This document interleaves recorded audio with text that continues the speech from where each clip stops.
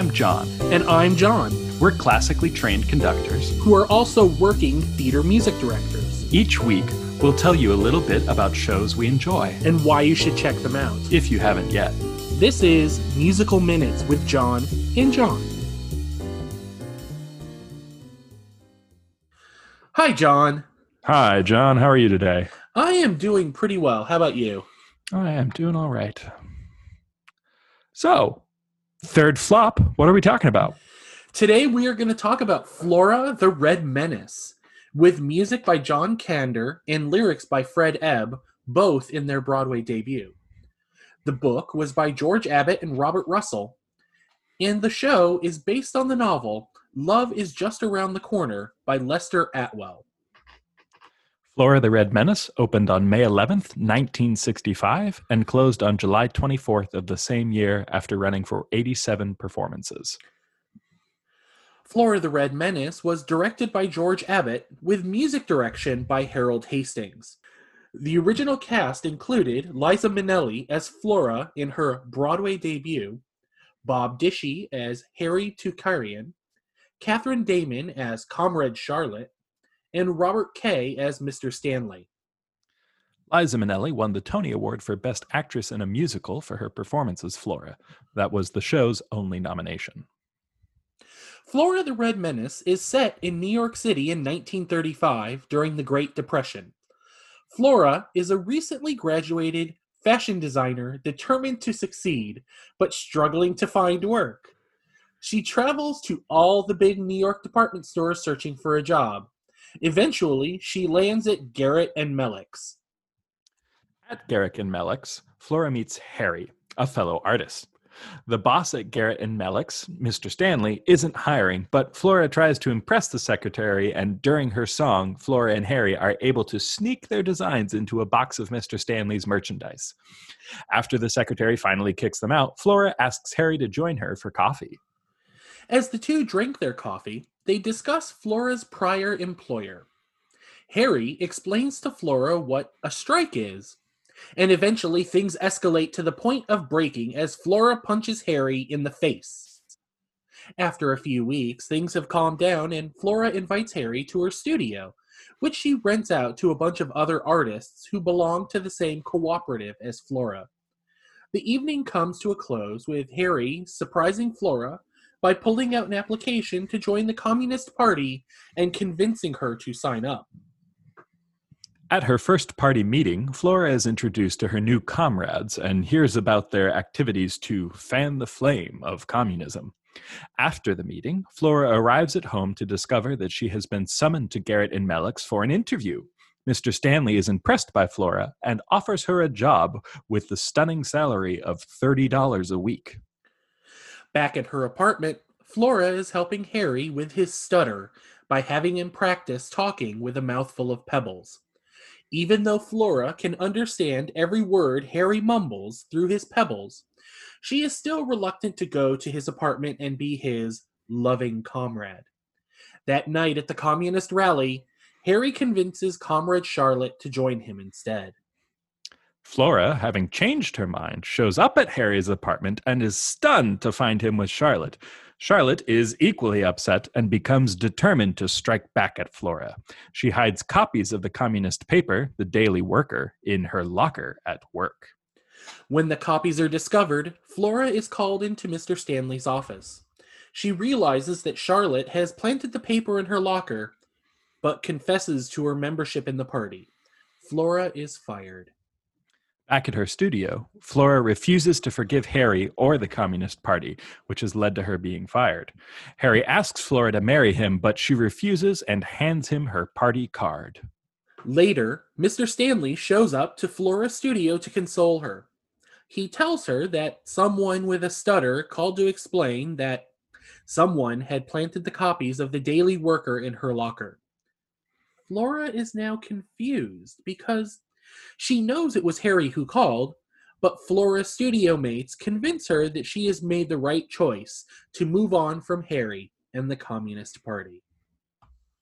So this is a show, like we've said in the past, John and I kind of alternate who writes the scripts, and this is one that I wrote the script for, and I have to confess, it was really hard to pull together this particular script because, one, there's not a lot of great reporting about the plot of this show, but two, the plot is kind of propaganda. Well, I don't know that it goes so far as being propaganda, but it just doesn't, like, it's hard to summarize because it's hard to tell what the point of the show is. And I think that, that's part of the reason the show ended up being a flop, is that the book, which was written by the director, which is sometimes awesome and sometimes terrible, just doesn't really come to terms with the material. In 1965, writing about communism could have been a very progressive topic. It could have been something that was filled with a lot of strong statements that would have been very relevant to the time. And the show doesn't actually do that. Communism is used just kind of purely as a framing device and isn't really an important part of the story. And the relationships that are developed in the book, characters just kind of come and go. There's not a lot of real strong motivation for anything that happens. And it's hard to, as an audience member, really develop an attachment to any of these characters because you're not really given anything to latch onto in the book. I think those are very fair points. I think when you're looking at the time period, so the show premiered in 1965. We're at the height of the Red Scare. We're at the height of the quote-unquote Red Menace. I almost wonder at times if this was a little bit of a purity test as well. Because the one thing to me that sticks out in this plot is communism bad. Because, yes. But even if that was the goal, communism bad, it's not even really communism bad. It's like, oh, well, communism wasn't right for me, but you do you. Well, to a degree, communism did ruin Flora's relationship, though. Because but that relationship just started. Like, we have no investing in Harry and Flora. We don't really care. Oh, no, you are 110 absolutely right here. I'm not going to lie.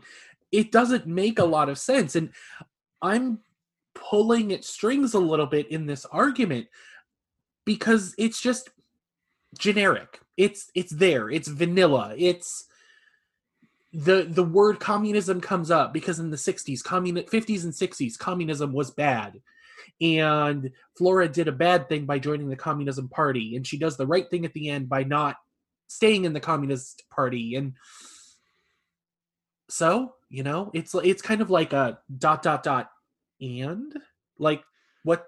I think you're absolutely right. What's the point? And it's very possible and very probable that there isn't one.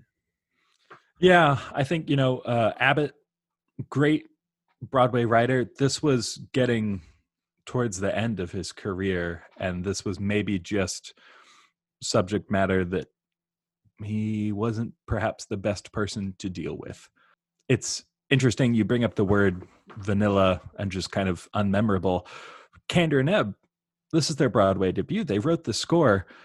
My reaction in listening to this music, if no one had told me that this was Kander and Ebb, I never would have guessed that it was those two, because it doesn't sound like what we have come to identify as Kander and Ebb music. It sounds very much like a name a 1960s musical. No, you're absolutely right. And this is one of the things that we were talking about while we were preparing for this show, is that the score isn't bad. I don't know that the score is particularly good. It exists. It's got songs that, while are not particularly memorable, they're not discordant or I actively hate them. They exist. They're vanilla. But if Kander and Ebb's name was not on this music, would I be judging it as harshly? And I honestly don't believe I would. We kind of fall in this trap when you have these writing partners. You've got Kander and Ebb, you've got Rodgers and Hammerstein, you've got, Sondheim and Prince and just so on and so forth. And you almost expect brilliance. But the reality is that not everything they write is going to be brilliant. We saw that 2 weeks ago with Merrily We Roll Along. Sondheim is a deity in musical theater. The reality that's it. That's just it. And in Merrily, he had a flop. Well, you made the excellent point while we were discussing that this is their early work. This is their first Broadway show, and it sounds like two promising young composers and the lyricists who are working towards something good, but haven't quite found their voice or their style yet. It sounds like successful music of the time, but not Kander and Ebb. And that's it. And I think that's ultimately what I was trying to go to, and probably was a little too long-winded in, is that I'm judging this against the pillar that we place Kander and Ebb on. And as a result, I find this music a little wanting. That's not necessarily fair to the music. It's also definitely not fair to Kander and Ebb, because they would go on to write, some of the most iconic works of the later 20th century, shows that are regularly done today and are still not only poignant and relevant, but essential to the music theater canon today. It's not fair for me to say, well, this wasn't as brilliant as Cabaret or Chicago, therefore it's bad, because it's not. It just exists. And you're not saying that either. I don't think. We're just, because it is Kander and Ebb, we have to point out the fact that this music just doesn't sound like Kander and Ebb, and it's really interesting to have this record of an early performance so that we can see how they were able to grow and develop, because there are some nice songs in this show. There's some funny kind of theater songs for the artists that live in Flora's apartment. And then there's also one song that really stands out to me is towards the end of the show, Sing Happy, which is a solo for Flora. That one seems more mature than everything else in the score. And it, for me, kind of hints at what they have the potential to go on and do. I definitely agree with you there. And that's where, for me, the first little glimmer is. I think, and it's something you mentioned in your notes while we were preparing for this show. This show ultimately has a Guys and Dolls vibe, and you're right. And that's not a knock necessarily on Frank Loesser or Guys and Dolls or this music in general. It's just the music exists. The charm in this show is because it is the Broadway debut of Kander and Ebb and Liza Minnelli, and that's kind of it. Yeah, we talked before we start recording, and you were kind of saying it's not a bad show. It's not a good show. And I think, a point you made is that it just doesn't leave an impression. When we talked about Merrily, that was a show that we both thought was really, really good, that just didn't get pulled together successfully. When we talked about Bloody Bloody Andrew Jackson, that was a show that we thought was just absolutely terrible and never should have been brought to the stage to begin with. When we're sitting here talking about Flora the Red Menace, it's not bad. It's not good. It's just, it was a show that they tried and I think that's why this one flopped. Exactly. And let's be honest here. This show is best suited as kind of not necessarily a footnote, but it's an early chapter in the Kander and Ebb book, so to speak. It's the show we talk about where they kind of get their feet wet, where they kind of really stretch their wings on Broadway. They get to go through the process of producing a show for Broadway and learning the ups, the downs, the ins, the outs. It's not a negative in that regard. It is the first step. In so many other iconic Broadway producers, not capital P producers, but people who actually produce material for Broadway, they have the same mark. It's the same deal. Yeah, I think what's really fascinating to that point is after this show ended, how Prince hired them to do Cabaret. And that was their next thing after this. And to listen to this and then go and listen to Cabaret, I mean, clearly something switched for them where they found material that resonated and they really were able to develop their style, because Cabaret, that's Kander and Ebb right there. You listen to that and you know who that is. Absolutely. And it becomes a fun little what if. If Flora the Red Menace didn't exist, would we have Cabaret? Thinking purely on an abstract level, not literally the logistics of Hal Prince seeing Flora, deciding to bring on Kander and Ebb to produce what eventually would be Cabaret. Without Flora, do we have Cabaret? Probably not. Especially, and you talk about the song Happy and the glimmers there. For me, those glimmers are a little bit of Sally Bowles, a little bit of Cliff. Like I get it. I see it. Mm-hmm. Totally. The vocabulary was there. They just didn't necessarily know what to say yet. And that's fine. That's what shows like these are good for. They teach you what to say and what not to say.